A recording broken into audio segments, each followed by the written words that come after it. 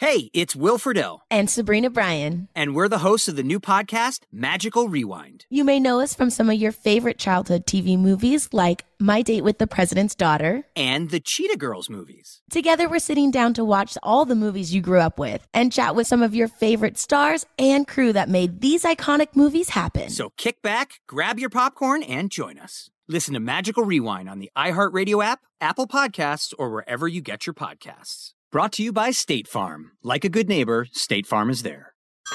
Hey everyone, it's Ted from Consumer Cellular, the guy in the orange sweater, and this is your wake-up call. If you're paying too much for wireless service, you don't have to keep having that nightmare. Consumer Cellular has the same fast, reliable coverage as the leading carriers for less. And for a limited time, new customers receive their second month free when they sign up and use promo code MONTHFREE by May 31st. So why keep spending more than you have to? Seriously, wake up and call 1-888-FREEDOM or visit consumercellular.com. Taxes, fees, and other third-party charges will apply. See website for additional details. Hey girlfriends, it's me, Carol Fisher, back with another season of the global #1 podcast, The Girlfriends.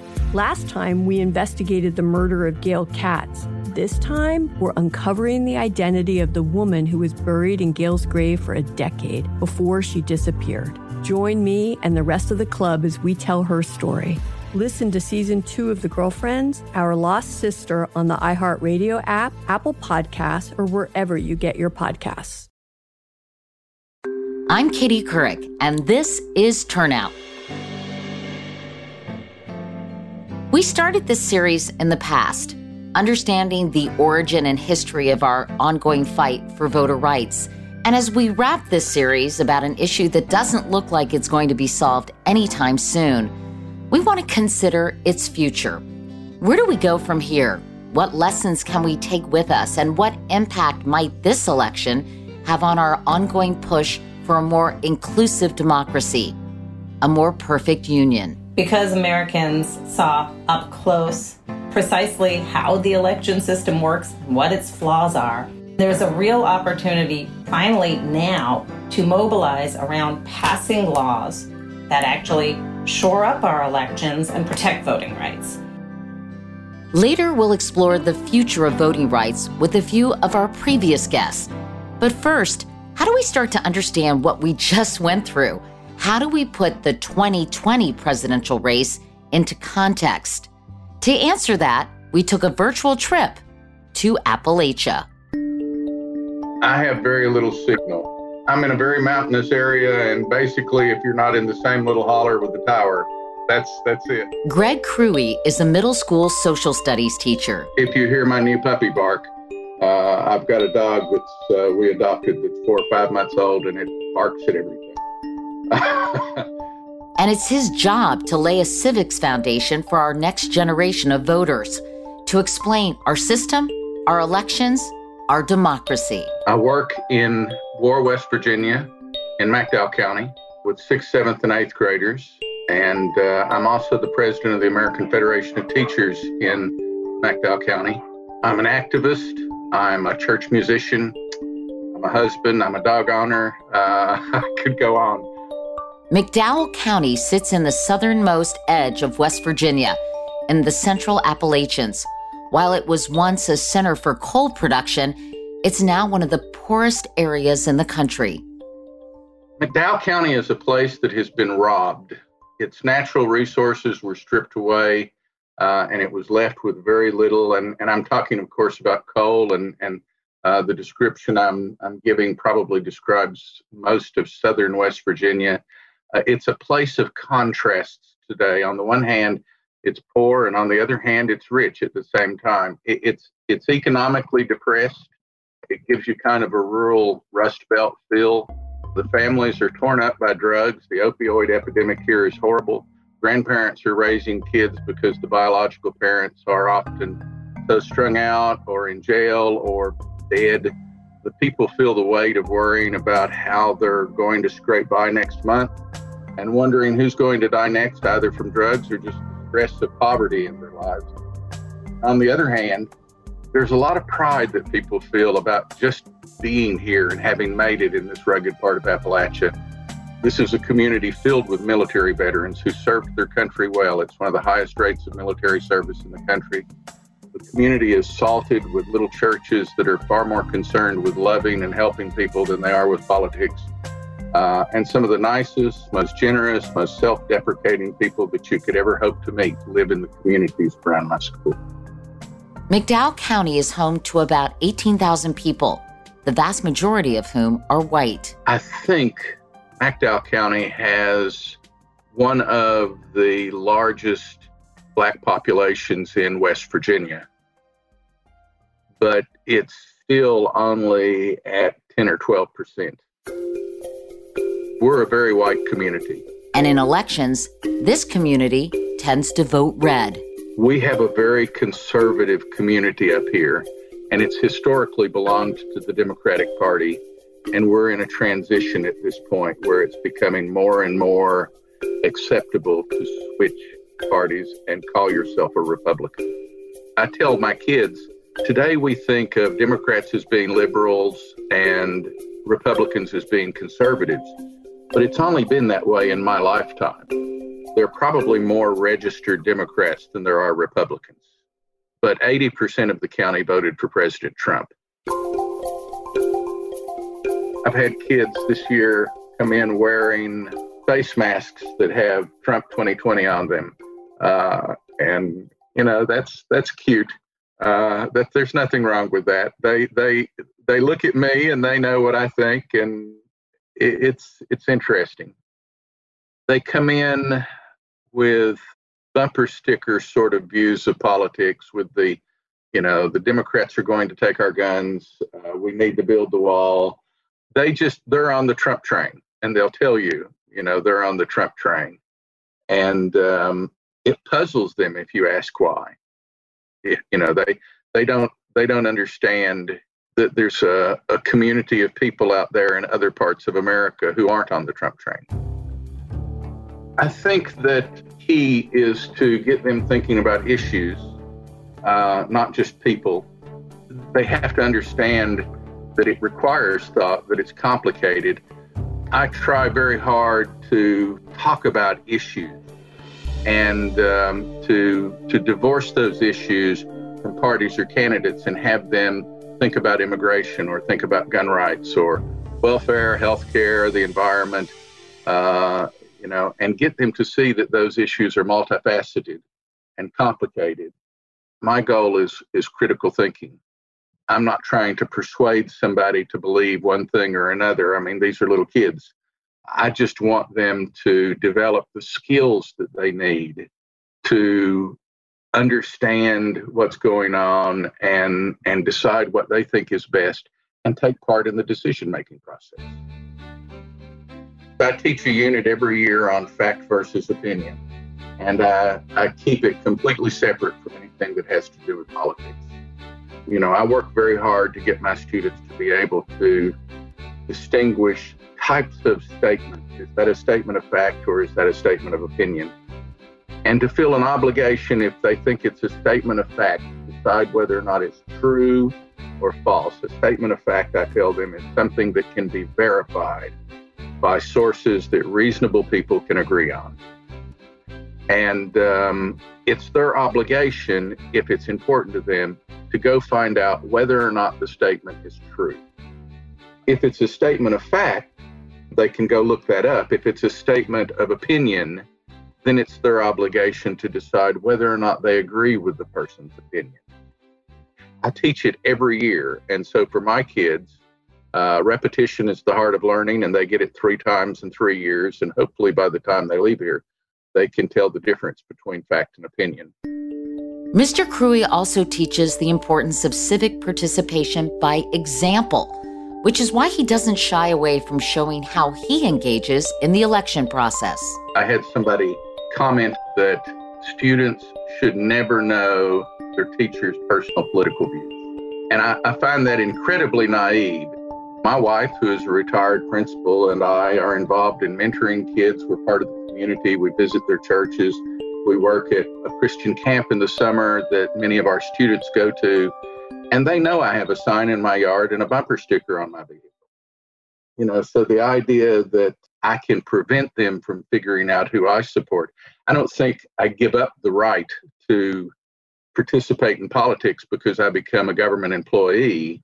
And as a social studies teacher, if I did keep it from them, I would model exactly the opposite of what I hope to achieve with them, which is I model participation because I want them to participate. And I don't know how to get around that.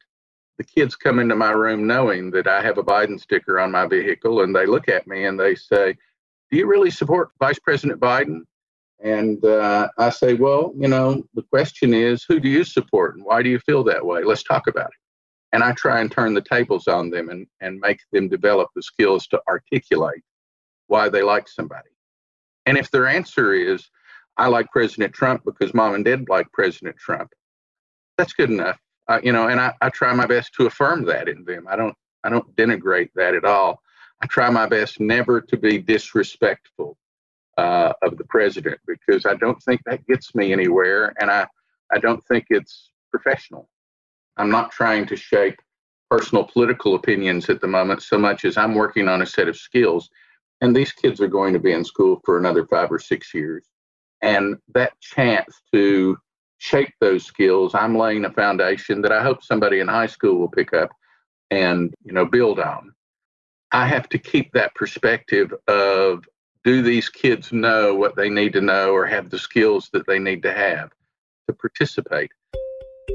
The kids whose situation in life is the worst, the disenfranchised, the people who economic development policy and decisions by local government are going to help or hurt them the most, and yet they don't know how to take part and participate.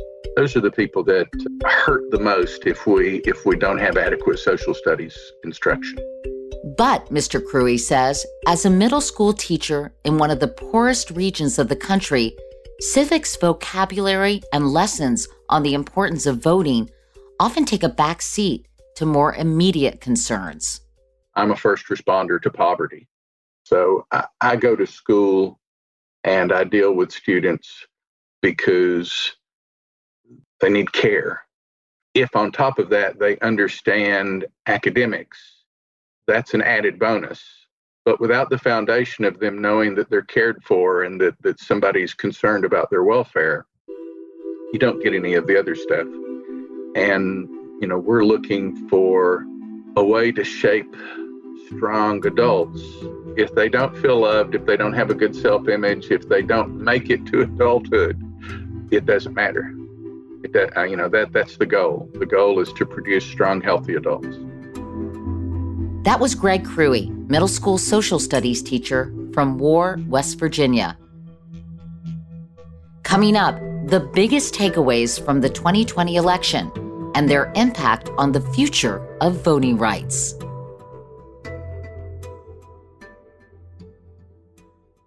Like many of us, you might think identity theft will never happen to you. But consider this. There's a new identity theft victim every 3 seconds in the U.S. That's over 15 million people by the end of this year, equal to the populations of New York, Los Angeles, and Chicago combined.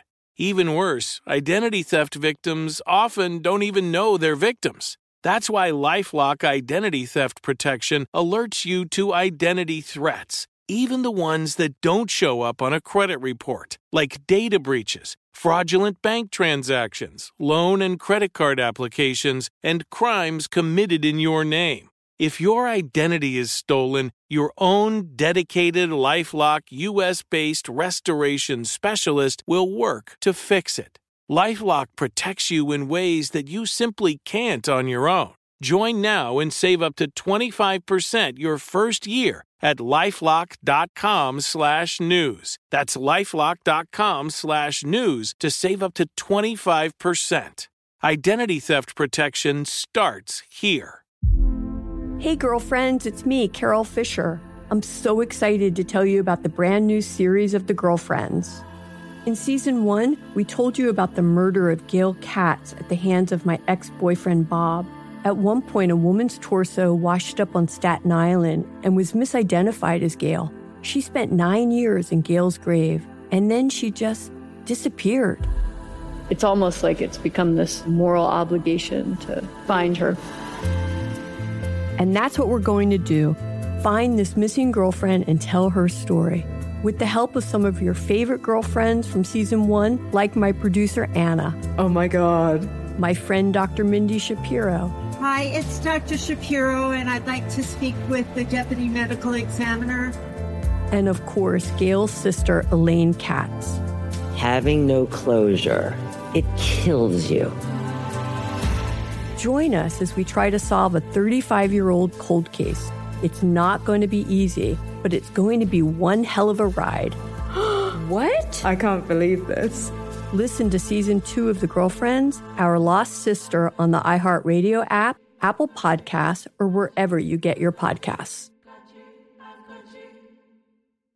Get emotional with me, Radhi Devlukia, in my new podcast, A Really Good Cry. We're going to talk about and go through all the things that are sometimes difficult to process alone. We're going to go over how to regulate your emotions, diving deep into holistic personal development, and just building your mindset to have a happier, healthier life. We're going to be talking with some of my best friends. I didn't know we were going to go there on this. People that I admire. When we say listen to your body, really tune into what's going on. Authors of books that have changed my life. Now you're talking about sympathy, which is different than empathy, right? And basically have conversations that can help us get through this crazy thing we call life. I already believe in myself. I already see myself. And so when people give me an opportunity, I'm just like, oh, great, you see me too. We'll laugh together, we'll cry together, and find a way through all of our emotions. Never forget, it's okay to cry, as long as you make it a really good one. Listen to A Really Good Cry with Radhi Devlukia on the iHeartRadio app, Apple Podcasts, or wherever you get your podcasts.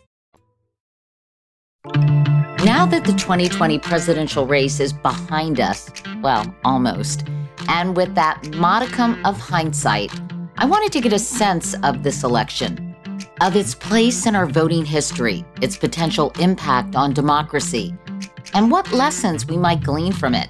So we decided to check in with some of our previous guests. My name is Wendy Weiser. I am Vice President for Democracy at the Brennan Center for Justice at NYU Law School.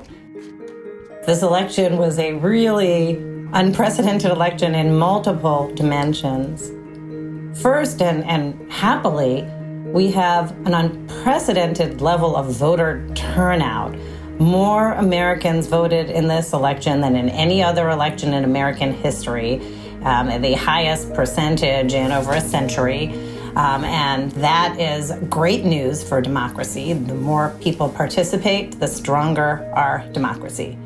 We conducted an election during a once-in-a-century pandemic that obviously created serious and unprecedented challenges.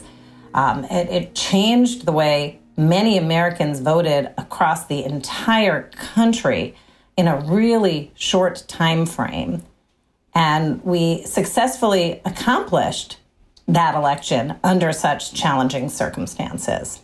If we look at how we voted, we voted in new ways, and in that way our election was unprecedented. We had a huge surge in absentee and mail voting, and a huge surge in early voting, Americans voting before Election Day. So we spread out the election process. Americans took advantage of all the different options available to them. And so that was really new, and we were able to accomplish that and that massive change, again, in a short period of time. It was unprecedented in some negative ways as well. We did see a huge surge in efforts at voter suppression, targeting voters, trying to make it harder for specific groups, particularly Black and brown voters, to participate in the election. We saw a surge, not as much as was feared, of people actually trying to interfere with the voting process and disenfranchise voters at the polls on Election Day and during the early voting period. The other thing that was really unprecedented was the push by the campaign of the President of the United States and those working with him, both to undermine the integrity of the election and to try to make it harder for eligible Americans to vote, or even to, after the fact, disenfranchise eligible Americans who did participate in the election. And that is not only unprecedented, but shocking and ongoing, and something we've not seen anything remotely like it before in American history. I am Gilda Daniels. I'm an associate professor at the University of Baltimore School of Law. I'm also litigation director at Advancement Project National Office and the author of Uncounted: The Crisis of Voter Suppression in America.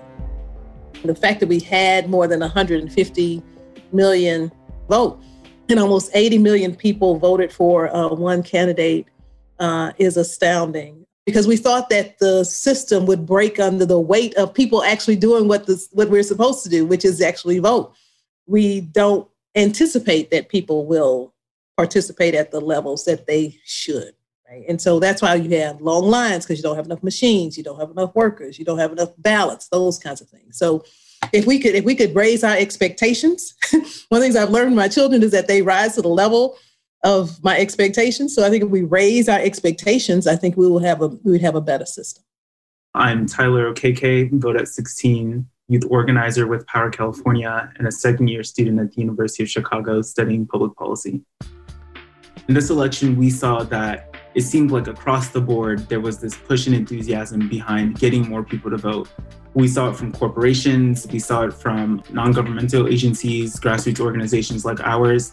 But my fear moving forward is that will we continue to keep this emphasis on access to the ballot and the provision of the right to vote to everyone? Will we keep this energy up when maybe the stakes aren't in the favor of the corporations that are invested or the organizations that are invested in the election somewhere or another?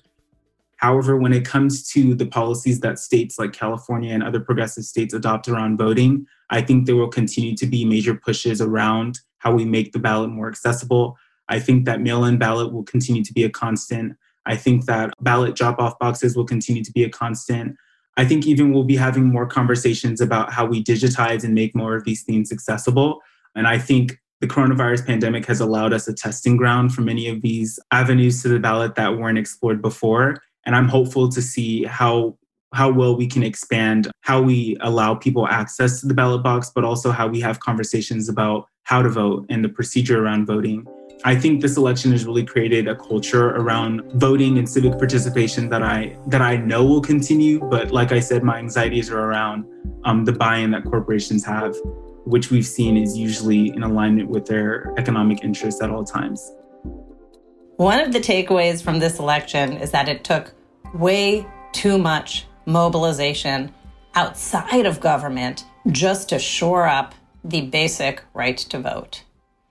We did not invest sufficiently in our election, and we came very perilously close to not being able to provide an opportunity for everybody to vote safely and to a situation where there could have been widespread election meltdowns. If we didn't have that mobilization of resources and support from outside of government, we could have had a real disaster on our hands.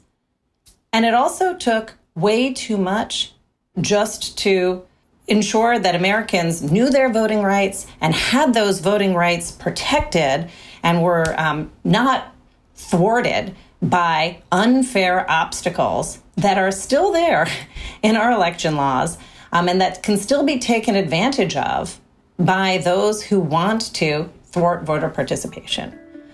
Coming out of this election, we need to invest more in our elections because we cannot count on this level of mobilization and public propping up of the election system that we saw this year in our future elections. I mean, that is unusual.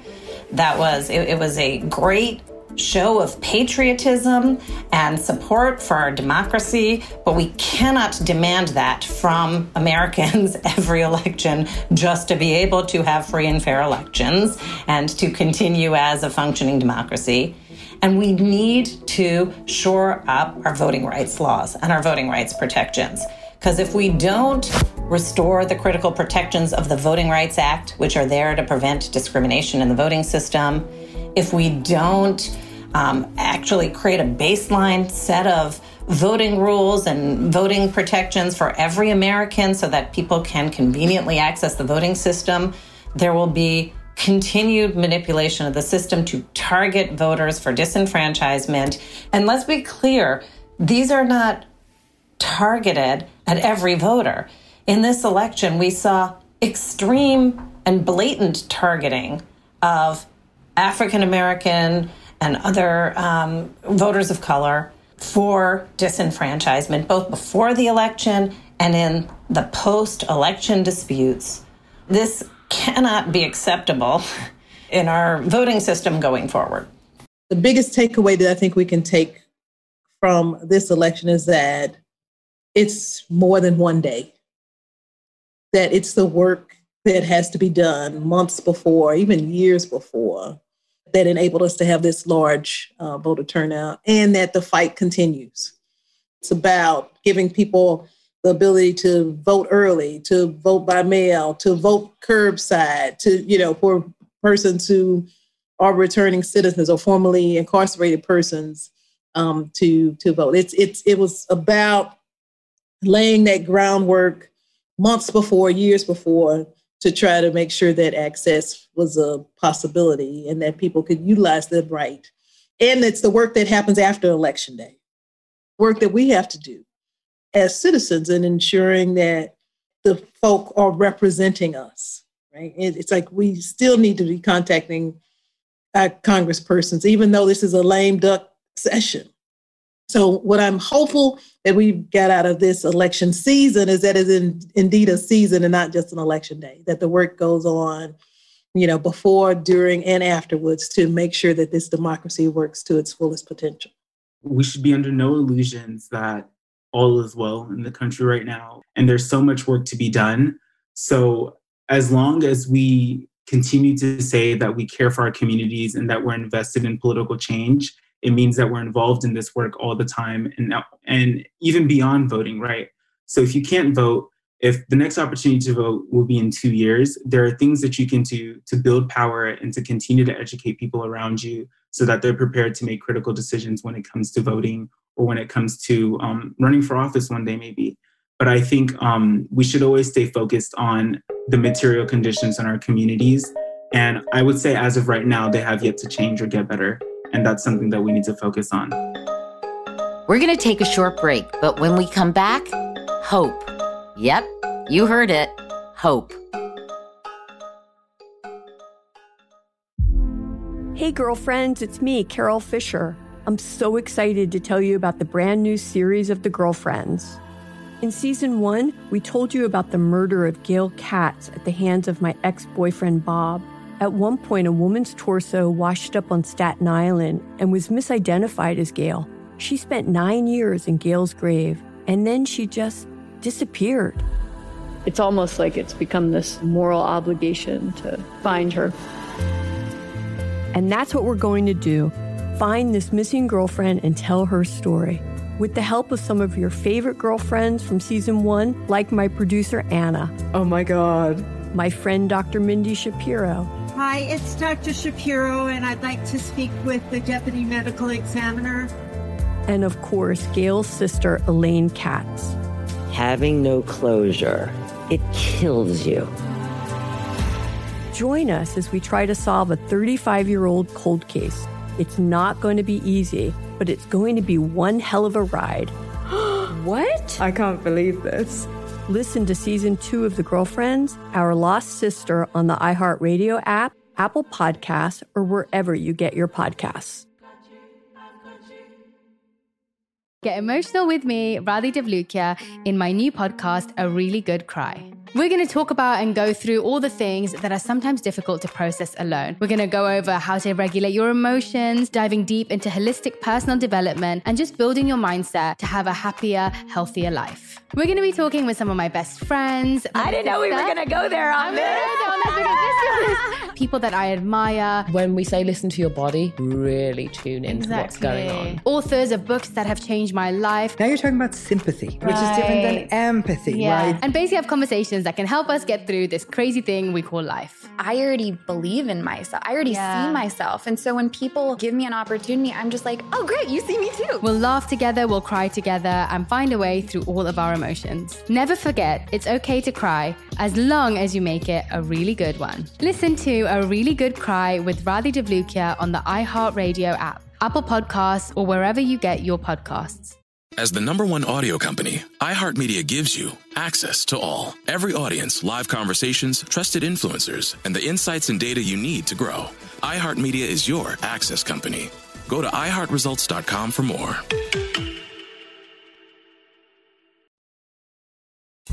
Let's be honest here. We deserve some good news, right? Luckily, there were some positive lessons from our 2020 election experience. Our guests, Tyler O'Keke, Gilda Daniels, and Wendy Weiser, share what gives them hope for the future of our democracy. First, here's Wendy.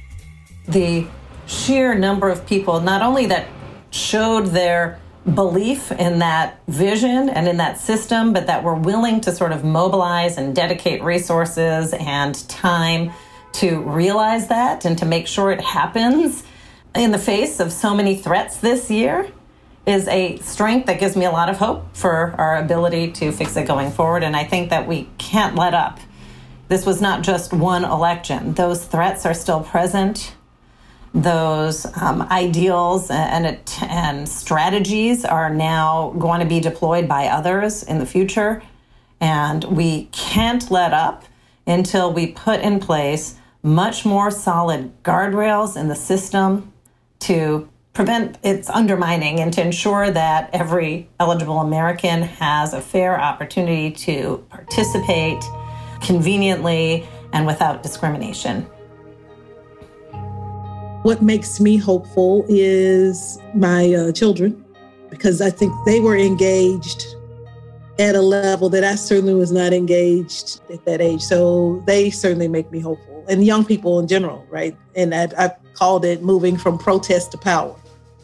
That they moved from the protests of the spring and the summer over the murders of Breonna Taylor, Ahmaud Arbery, and George Floyd to going to the voting booth.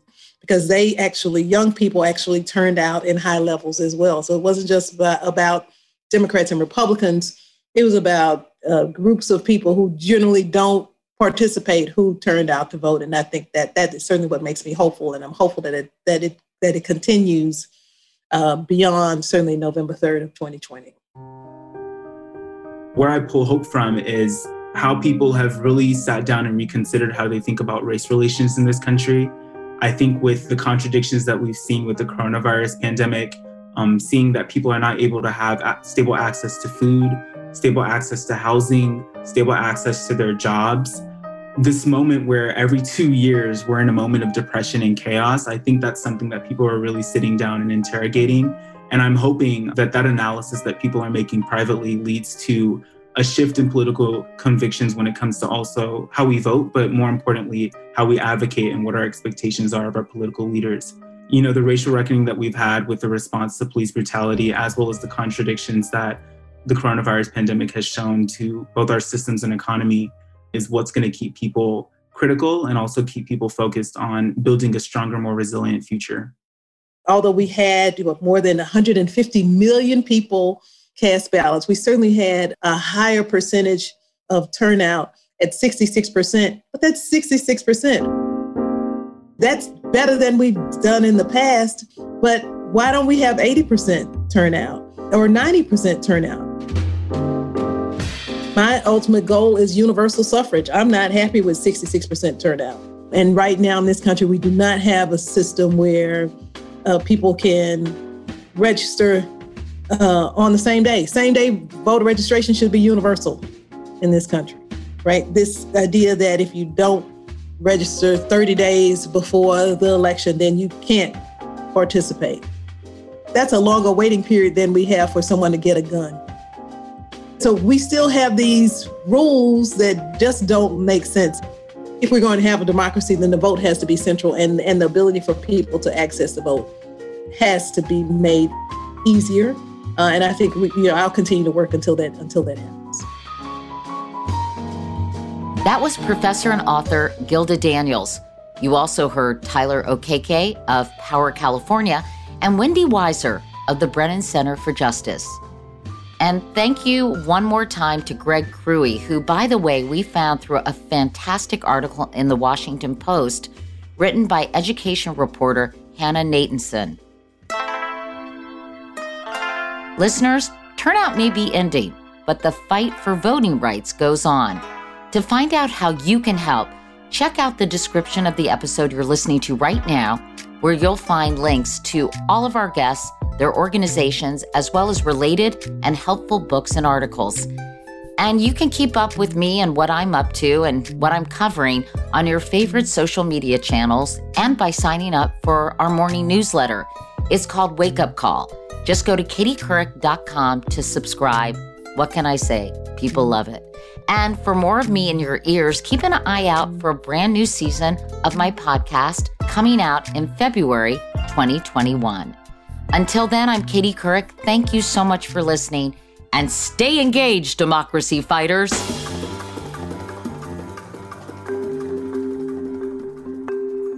Turnout is a production of iHeartMedia and Katie Couric Media. The executive producers are Katie Couric and Courtney Litz. Supervising producer is Lauren Hansen. Associate producers, Derek Clements, Eliza Costas, and Emily Pinto. Editing by Derek Clements and Lauren Hansen. Mixing by Derek Clements. Our researcher is Gabriel Loser. And special thanks to my right-hand woman, Adriana Fazio. Meanwhile, yes, I'm Katie Couric. Thanks so much for listening, everyone. We'll see you next time.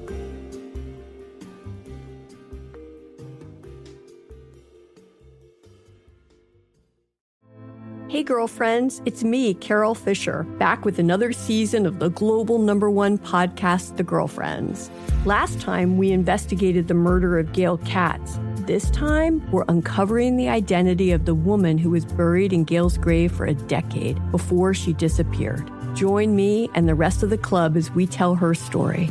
Listen to Season 2 of The Girlfriends, Our Lost Sister on the iHeartRadio app, Apple Podcasts, or wherever you get your podcasts. Get emotional with me, Radhi Devlukia, in my new podcast, A Really Good Cry. We're going to be talking with some of my best friends. I didn't know we were going to go there on this.